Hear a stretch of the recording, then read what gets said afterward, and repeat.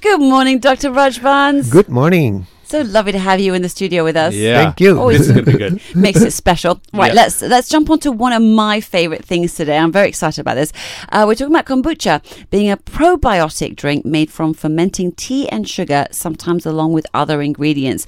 Now, kombucha may have some possible health benefits when consumed in moderate amounts, but drinking too much may carry some risks also. Doc, why aren't all probiotics good for you? I think probiotics are safe actually. It's a matter of how they're prepared and what you call probiotics. When you talk of probiotics, you talk of live bacteria. And I think over time, because of the way we are, eating food, taking antibiotics and all that the good bacteria, they say, can die in our gut. And that can cause a lot of problems because there's a symbiosis between our good bacteria and us. I think this bacteria has been with us from generations and they Since say actually there's days. about almost 3 kilograms of bacteria that's in our gut. What? Really? Yeah, and it's into billions or even trillions, they say. And can you imagine, this is actually in our body. Wow. Whole countries of It's a colony. colonies and I wouldn't call it countries, Right. down there. They probably have their own life, and then we go and destroy a lot of it. And I think that's where a lot of problems come. They say they get the toxic gut syndrome, and that's where a lot of illnesses like inflammation can come in, and many things can occur. So I think probiotics are good, but they must be live bacteria that you take. A lot of them are prepared as capsules or pills, but there are a lot of other drinks that have come into the market. You hear of sort of yogurt drinks and so-called probiotic drinks. The question is how they're prepared and whether they actually have live bacteria. And the other thing you worry, a lot of them might actually have a lot of sugar inside. Right. And sugar actually not the right sort of thing that you want to take a lot of, because then sugar itself will cause the inflammation all over again. Inflammation all over, and your insulin goes up, and you get the metabolic syndrome. So I think it's just the balance of what you take. I normally take live bacteria. From a reputable company that makes it registered by the Malaysian Pharmaceutical, Society. They got NPRA. That's this thing that looks at all these supplements and all pharmaceuticals. So I think that's what I would look at. But this drink, I've never tried kombucha myself. And I've never had it as well. No, yeah. So there's sours, the two that I drink, the kombucha, and kefir is another kind. Right. And I love it. I just prefer them more sour, so I don't like anything sweet in them. So I guess that lends to sort of like having no sugar or less sugar. So I think it's okay. But again, everything, if there's sugar, be careful, because too much of anything can make things worse, especially if there's sugar inside. So just be careful. But if you're looking at probiotics for sort of healing, then you're looking at live bacteria. Right. So in this case, there's no actual risk with drinking kombucha. It's just the amount of sugar that's actually in it. Yeah, that's why you just have to be careful how much you consume. So, Doc, this next article is about another thing that's one of my favorites, actually, which is essential oils. Now, these are concentrated extracts of active compounds found in plants. The oils are used in alternative health practices such as naturopathy and aromatherapy. They may potentially benefit people with chronic obstructive pulmonary disease or COPD by clearing mucus from the lungs and, opening the airways and stuff. So, what are the specific elements in essential oils that actually help with COPD? Yeah, I think it's just probably the mucolytics, and there's a whole science behind these essential oils, I think, and like you said, the people who actually naturopaths are the ones who are actually well versed in this. So the only thing you have to be careful is that whoever you're getting the essential oil from a reputable source, because you don't need just be perfume water that somebody sells you. Yes, right? the ones you can get in the supermarkets and places like that. It smells like that. It must be it, right? Yeah. So you're very careful. So I would actually go to people who are reputable, who know what they're talking about, who know what they're selling, and who can actually advise you, because again, any of this it can help in certain sort of, like you said, COPD, people with migraines, headaches, body aches, fatigue, people who can't sleep. So, but then you must know what are the right oils to use for which ailment. You can't simply just pick up the shelf, so it's good to go to people who are reputable. The essential oils that they get are definitely essential Pure, oils, yes. pure, and they're not just something that's made in a. Don't get it just because it smells good, basically. Yeah, right? that's right. And I think it do help. In my house we do use essential oil just for things like to calm and just to relax and to get and it smells nice. So Yeah. the whole house It all feels works. nice. Yeah, It does.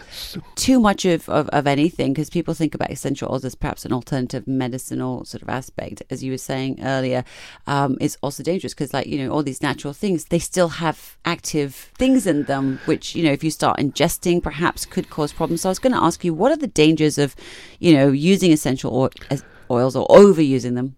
Yeah, again, I think it's what are you using it for, and anything that you overuse, they are though they're natural, but they're still chemical-based sort of natural stuff, and anything can actually cause other issues for you.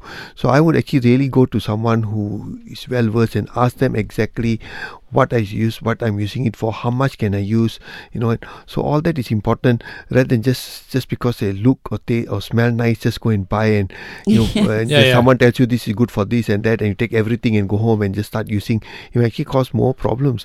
I know people who've overused essential oils and actually end up having more headaches and other issues. Yeah, so I think again very important.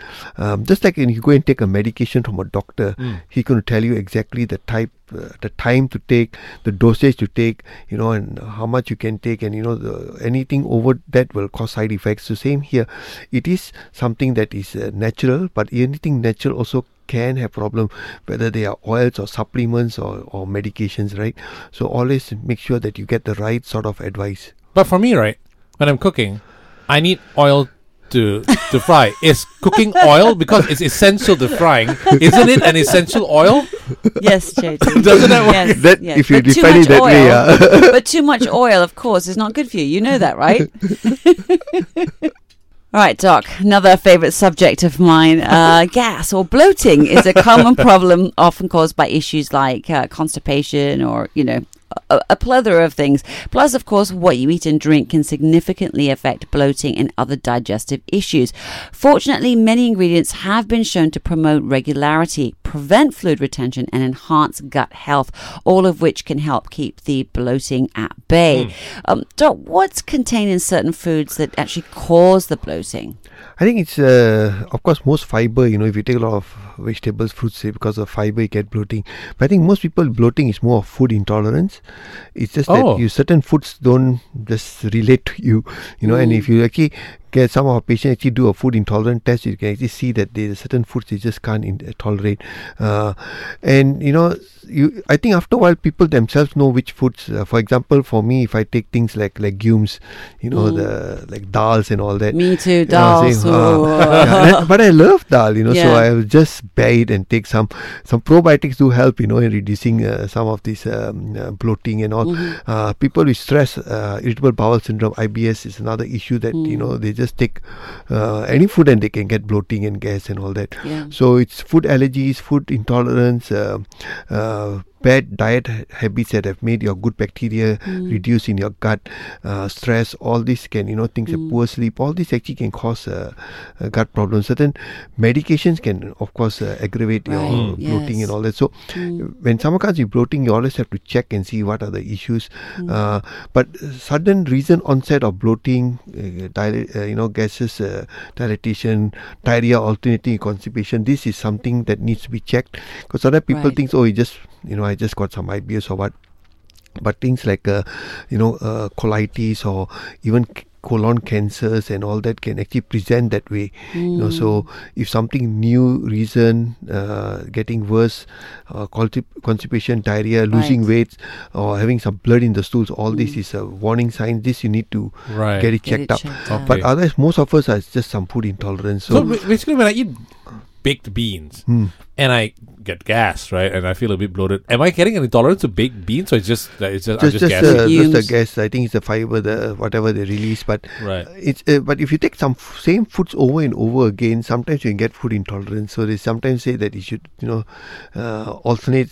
Like if you, let's say, every morning you just have the same breakfast. Right. After a while you might get some food intolerance. Okay, so I it's see. good to just It's like change a build up, Okay. because unlike allergies, which is immediate, right? Right. Okay, Doc, on to back pain now. It's the leading cause of disability disability worldwide, and disability and inactivity are generally associated with greater mortality. And new research from Boston Medical Center identifies elevated mortality risks for women with back pain when compared to women without back pain. Mortality. Yeah. So what are the main causes of back pain? I mean, the commonest one is, of course, when people get older, they've got degeneration of the spine, and that's one big common cause of, they call it lumbar spondylosis or thoracic spondylosis, just like your knee arthritis, degeneration. But I think most of the time back pain is just poor posture. The way people sit, the muscle weakness, and all that. So it's a very common cause. It's a whole issue on occupational health. They talk of Sitting too much, right? Yeah, ergonomics. The way you sit, the chairs you use, and all those type of things. So it's a big area by itself. And back pain, one of the main causes of people taking sick leave. Is that they really? can't come to work because it's bad pain. They can't even get up from the bed. Oh. So, but most of the time it's something that's just postural, some good ergonomic habits, getting some physiotherapy, all that will actually help. Of course, if it's something more severe, then you have to, or sudden onset of back ache, so people worry about. I mean, we've got people who have ended up with, come to us, to the spine doctor with backache and turn out with things like dengue, which presents with backache. Interesting. Wow. Or aneurysm, and there can be many causes, urine infection, could be things Lower like even backache, something the colon that causing lower backache. So whenever someone comes with backache, they has to be investigated. If it's acute, it settles, it's okay. But if it's becoming chronic, then you have to investigate. Make sure it's something that is not treatable. So that's important. And of course, it can be a vicious cycle. You got backache, so you don't exercise anymore, your mobility gets decreased. Right, so it's you have to exercise to make Yeah. sure you don't have backache in a way, right? Yeah, so actually the therapy is back exercises, but most people will stop exercising and then it comes a vicious cycle. And of course, immobility can lead to many other issues, I mean, you sit all day for your work pretty much, right, as a doctor. So how do you keep yourself sprightly? How do you reverse the effects? Yeah, I think one of the things I do is I don't sit for too long. In between every patient, especially after half an hour, 1 hour, I get up, I walk, and I always try to be quite, my Direct. posture. Yeah, I try to make sure that I don't slouch too long. I try to always sit. Breathing exercises help, so trying to do some deep breathing helps your posture. And I do a lot of back exercises.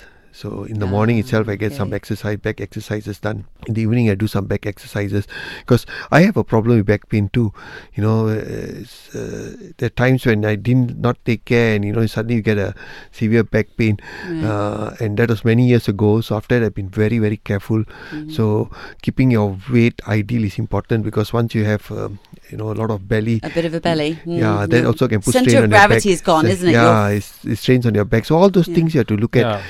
So it's very important that you take care. A lot of people do exercises, but they forget the core muscles, the front and the back. This is very important because if you don't get them right, you can later have problems and you can't exercise anymore anyway. I have a problem with you two looking at my stomach when you said that bit. We did not. We made sure we kept eye contact with each other. Thanks very much, didn't we, Doc? Yes. Doctor, this is an article that's been one of my lifesavers for about 15 years of my life. Really? We're talking about acupuncture. Now, it has an effect on the endocrine system and it will improve the body's natural systems. According to this article, acupuncture sessions can help women maintain regular menstrual cycles, and the frequency of treatments would depend on the severity of the patient's condition. Oh. So how does Western medicine view acupuncture when it comes to treating reproduction? Yeah, I think now we call it complementary medicine. So basically you have allopathic medicine, Western medicine, and you got alternative medicine. That means that's medicine outside the Western Right. sort of Sphere what of- we Realm, practice. right, Realm. But if something can complement, then they start calling it complementary medicine. Right? For example, acupuncture is alternative medicine, but now a lot of medical doctors are training in acupuncture. We got a neurologist who is now acupuncture trained and uses it for treatment for pain management. Right? So then it's become complementary. Right? So now acupuncture is accepted as one of the complementary treatments for many things actually. I mean, I am a great believer in it. I've used it for years. I've used it for menstrual cycles to pain management and stuff myself. But I'm wondering, as a doctor, in your experience, have you ever had patients who found relief through acupuncture? Oh yeah, I think all my stroke patients, I put them on a neuro rehab. That means we put them on physiotherapy and occupational therapy, and I also ask them to get into acupuncture if they don't mind. So I think it's a complement, all of them together. Some of my patients who have asthmatic, who have gone and used acupuncture, have improved. Like you said, hormone imbalances can improve, migraines, of course pain. A lot of time we use it for pain management. Yes. The important thing is the person doing the acupuncture, right? Again, they must be someone who is really trained. Yes. We got a lot of quacks out there who have got a because yeah. again, it's not now government is going to start certifying them. Right. But initially, like doctors, you go for training, you need to get certified. Yes. A lot of the alternative therapies, we don't know how well trained they are. Some Right. are very good. Like certain hospitals have got now, the alternative therapies. Even in government sector, they have the TCM. So these are Yes. qualified people. So make sure that whoever you're going to is someone well trained in for the therapy. But the thing is, though, on the flip side of that discussion about how it works and how people found relief, have there been people who didn't find relief from that? Yeah, I mean there are people who won't benefit from that, might not even benefit from Why though? our treatment. Why is Again, that? I don't know whether it's a person who doing the acupuncture or whether some people just doesn't work. Right. So we don't know. I suppose it's just like medicine, like some medicine you take doesn't work for you or causes a reaction, and some medicine actually works really well for Yeah. you. Maybe. So I suppose back to some of our genes, some of us might, there's just a variance that some treatment just won't work. Yeah. If others it will. And I think there's also the side of placebo effect, where your belief in the treatment, I think always really? helps. That's so powerful, isn't it? I think that a lot of people underestimate that. If you're going with the belief that this is going to work for you, it works better for you. And some people go there, but they don't believe in the treatment. It's not going to work for you. So I think that is something that we always forget. Even doctors, Western medicine, alternative therapies, they forget that the power of the mind, the belief, yes. the placebo effect is very important. So that's why sometimes they say when the patient walks in and they believe in the doctor, they're already 50% cured. Yeah. Yes. So that's some of the things that we have to really consider here.